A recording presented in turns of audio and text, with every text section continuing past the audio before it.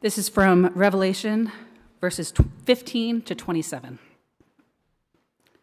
And the one who spoke with me had a measuring rod of gold to measure the city and its gates and walls. The city lies 4 square, its length the same as its width. And he measured the city with his rod, 12,000 stadia. Its length and width and height are equal. He also measured its wall, 144 cubits by human measurement, which is also an angel's measurement. The wall was built of jasper, while the city was pure gold, like clear glass. The foundations of the wall of the city were adorned with every kind of jewel. The first was jasper, the second sapphire, the third agate, the fourth emerald, the fifth onyx, the sixth carnelian, the seventh chrysolite, the eighth beryl, the ninth topaz, the 10th chrysoprase, the 11th jacinth, the 12th amethyst.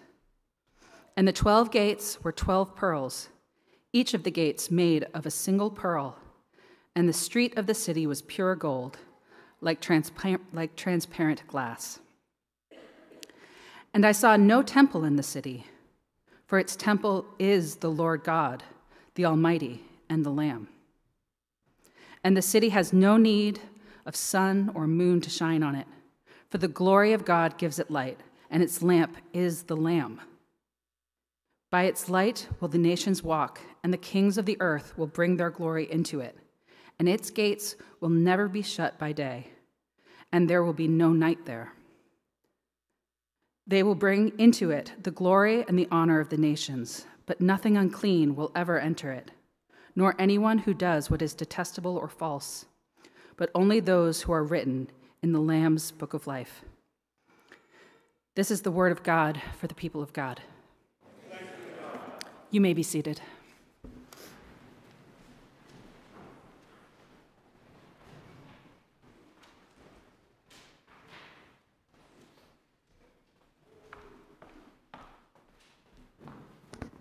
Well, good morning again. As I said, I'm Travis. I'm the pastor here. It's good to be with you this morning. Can y'all hear me okay? No. All right. How about now? And any better? No? We can go with the podium mic is okay? All right, we'll go with this. Again, I'm Travis. I'm the pastor here. It's good to be with you this morning. As I said earlier, our service is shortened for an important announcement about a serious and difficult thing.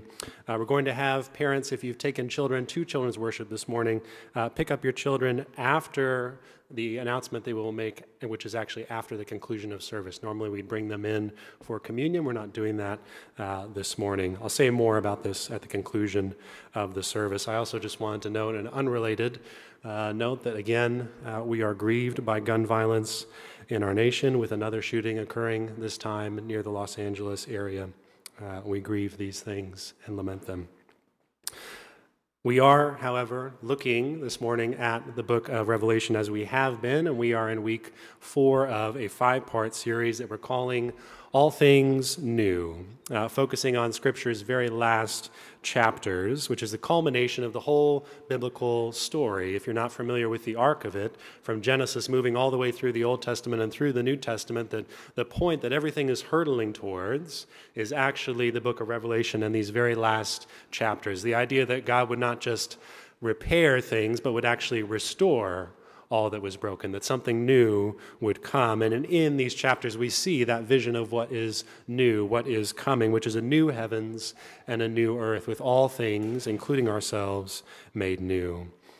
And the point of these chapters, in many ways, is not to just reveal what is coming, but to get us curious, to get us dreaming about these things, that we might have a curiosity for them, that they would actually shape our hearts now, that they wouldn't just be something that we enjoy sometime in the future, but they are shared with us now as something meaningful for the present. And so our hope is that these things might shape our present as well.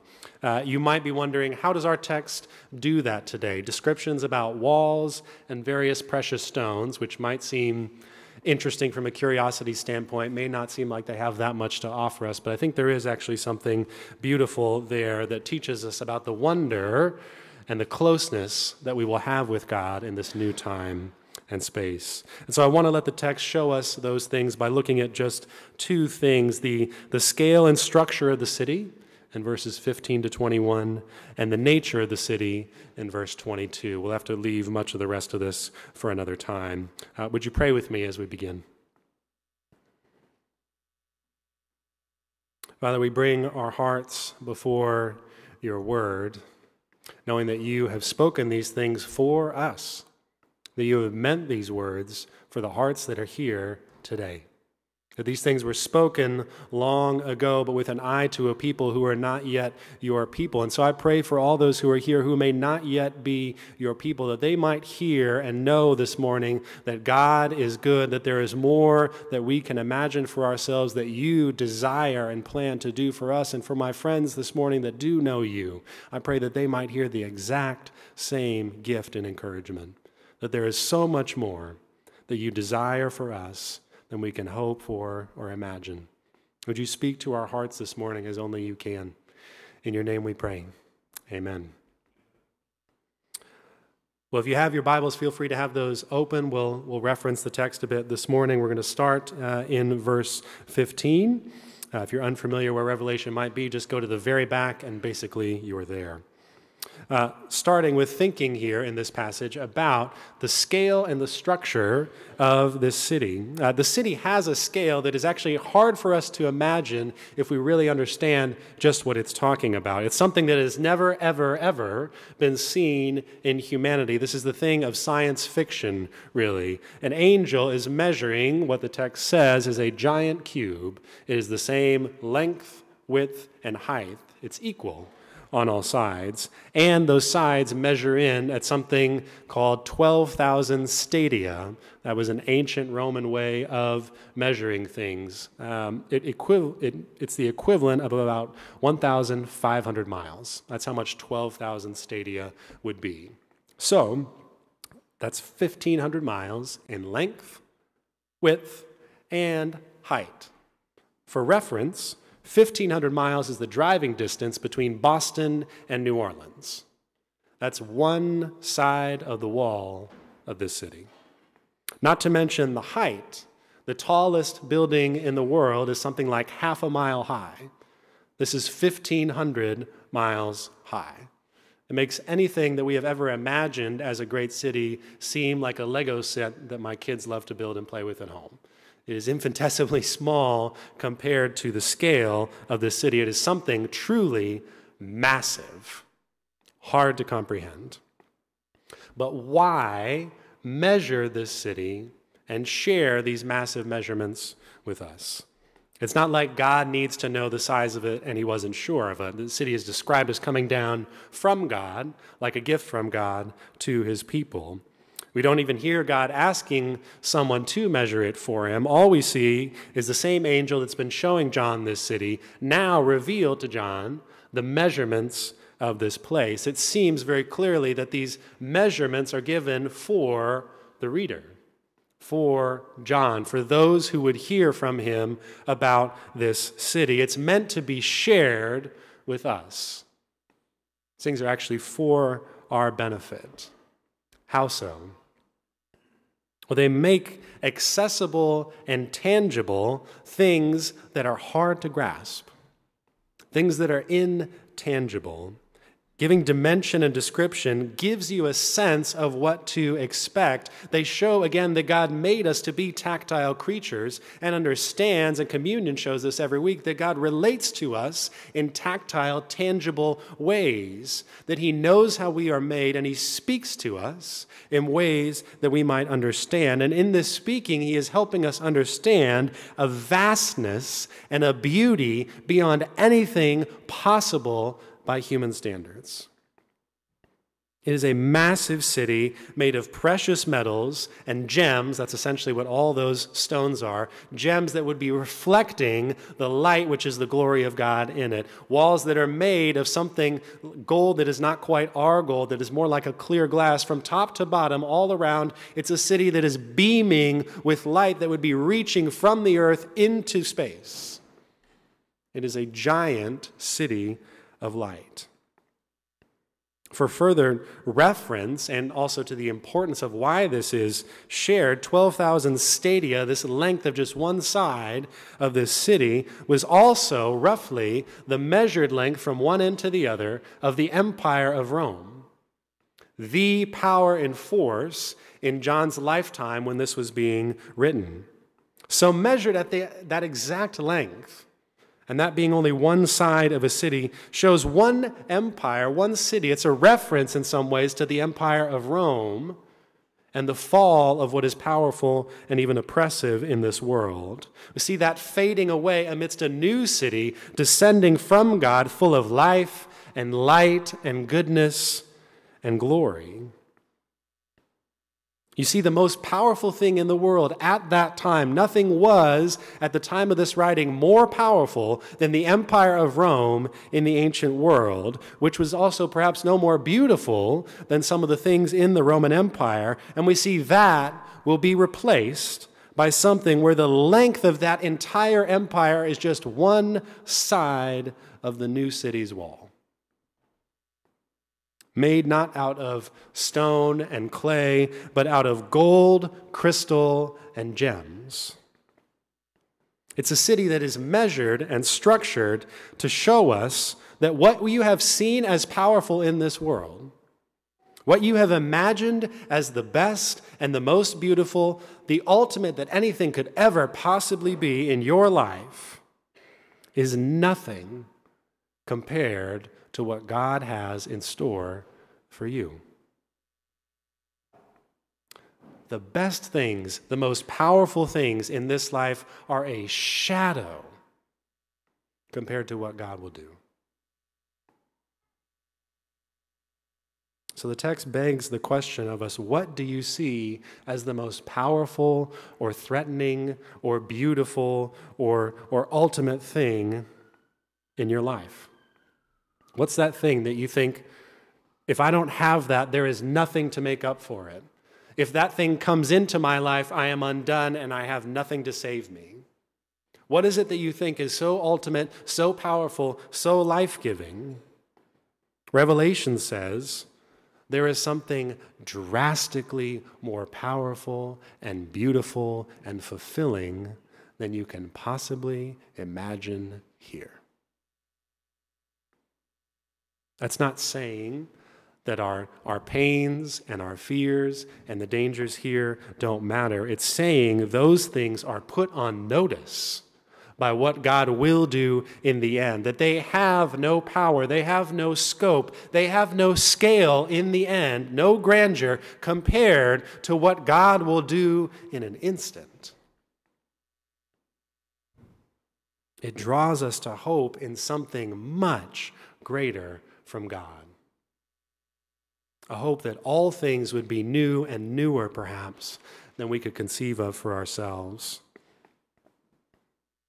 And so in that being drawn to a new hope, I want to think not just about the scale of this, but the text also shows us the nature of this city that defies our expectations. If we look at verse 22, the nature of this city is a bit of surprise in one key way. For a city with walls like this, with glory like this, with scale and structure like this, there is no temple. Zero. None. No temple.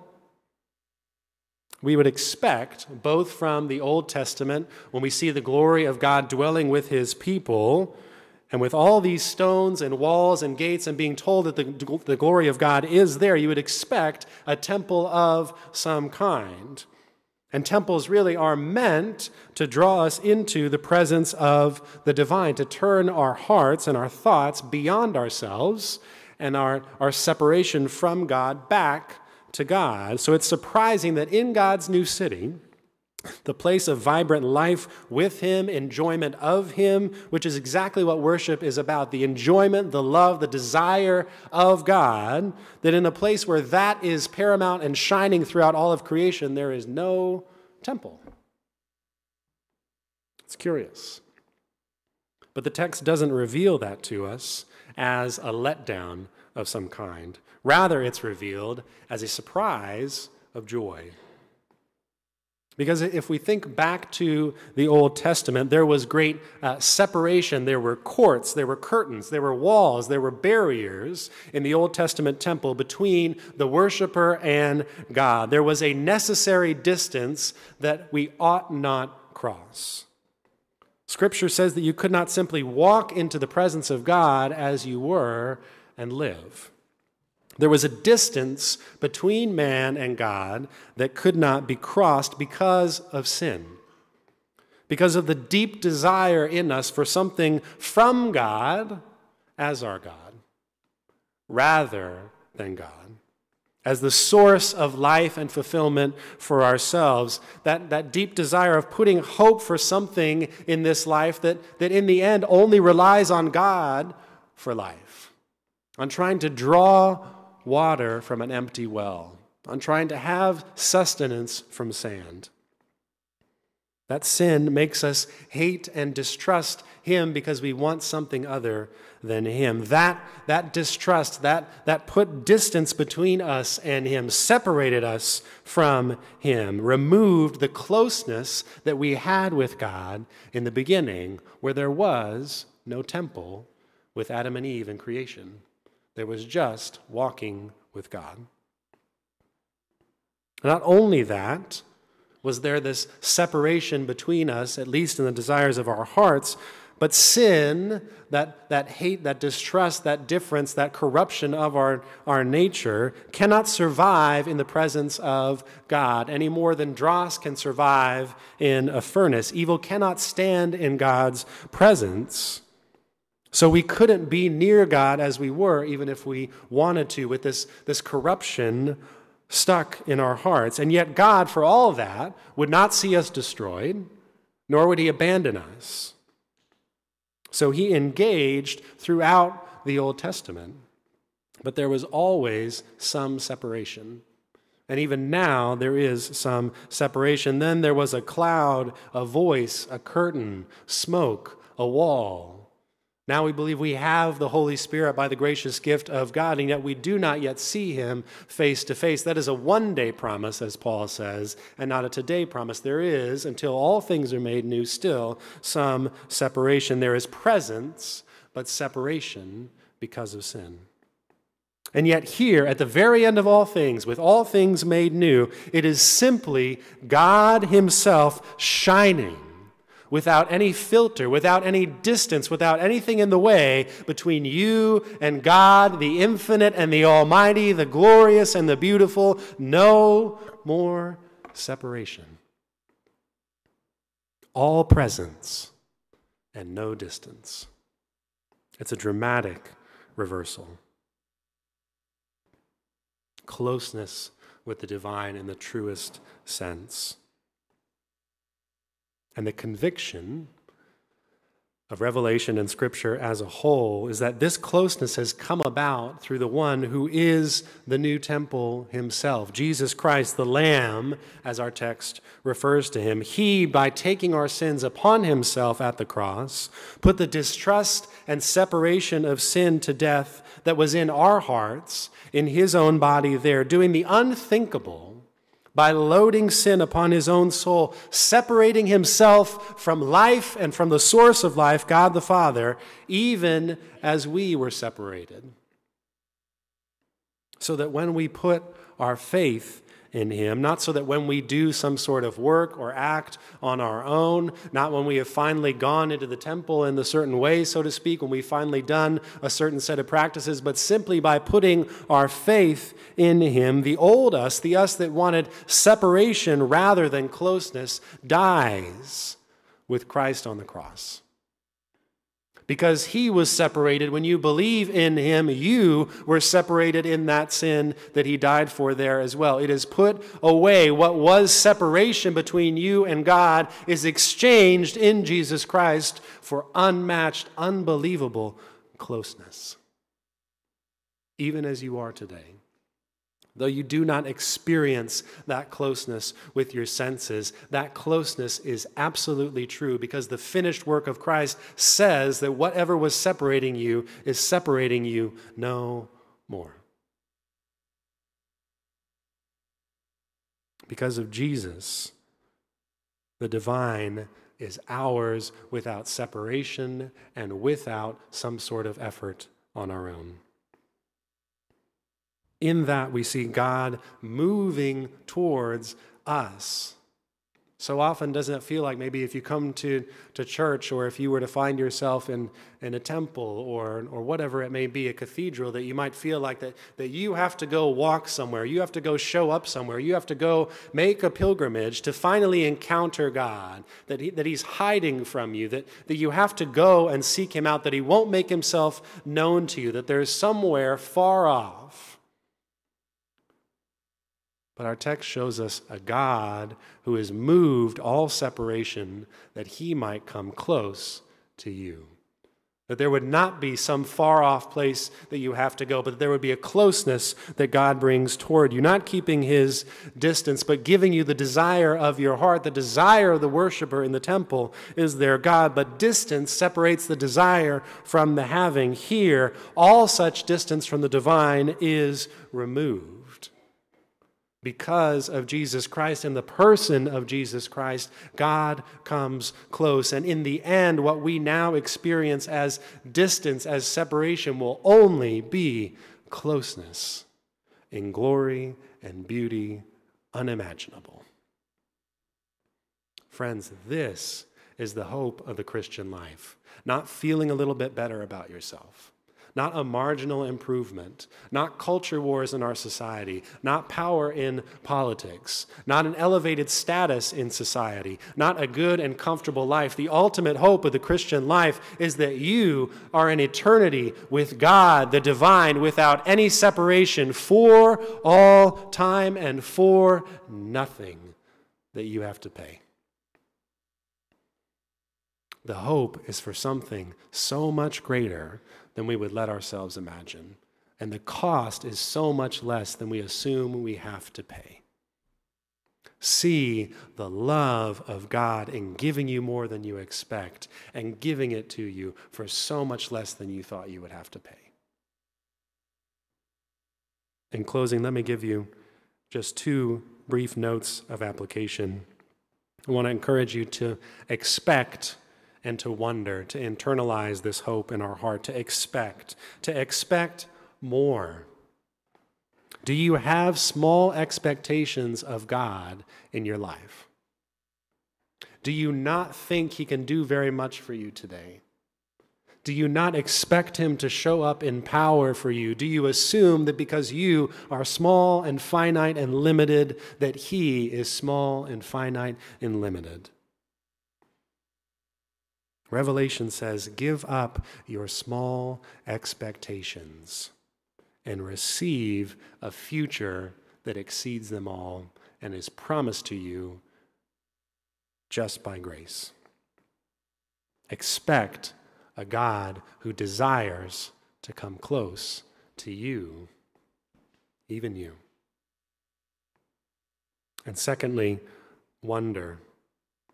Have some wonder at Revelation's promise that the end goal is to remove all barriers between you and God. Doesn't all of life feel like some sort of barrier between what you want and hope to have and what you actually have? Some sort of barrier for how hard I have to work, for the health that I don't have, for the relationships that I want to have, for the kind of life that I think I ought to have. All of life feels like some big barrier that I am constantly working to overcome. Have wonder at the fact that God, who is the removal of all barriers and the gift of all goodness in life, that is the promise of him to you, that whatever you have now, that is not the end of the story. Have wonder at the idea that God would remove all distance between you and himself and do that on a massive, beautiful scale. Wonder at the fact that the promise of redemption is about so much more than just being forgiven and having a clear conscience. It is about restoration of all that was lost, about being back in perfect relationship with God forever. To being safe and free and whole. It's almost beyond us to wonder at that, but I would encourage you Mix this into your thought life this week. Find some moment to come back to these pages and just dream about a life like this for a minute and see what that does to our souls. It's worthy of our wonder.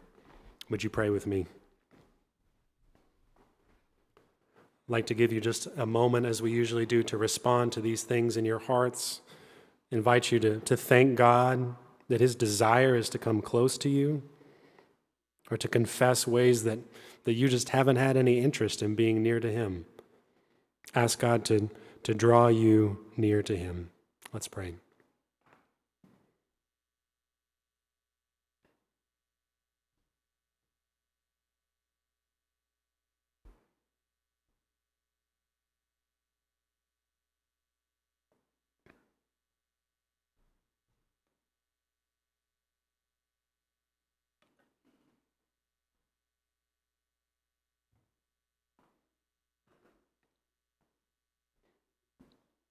God, we ask that you would hear these prayers and that you would be that wonder in our hearts that you have put on these pages, that it would move from the page to our hearts and that our hearts would move with it into your hope and glory, that we would be indeed anchored in the promise of that future, unmoved in the end by the waves. No matter how much they may push us or toss us, we are held fast to this one promise, that we will in the end have God with us.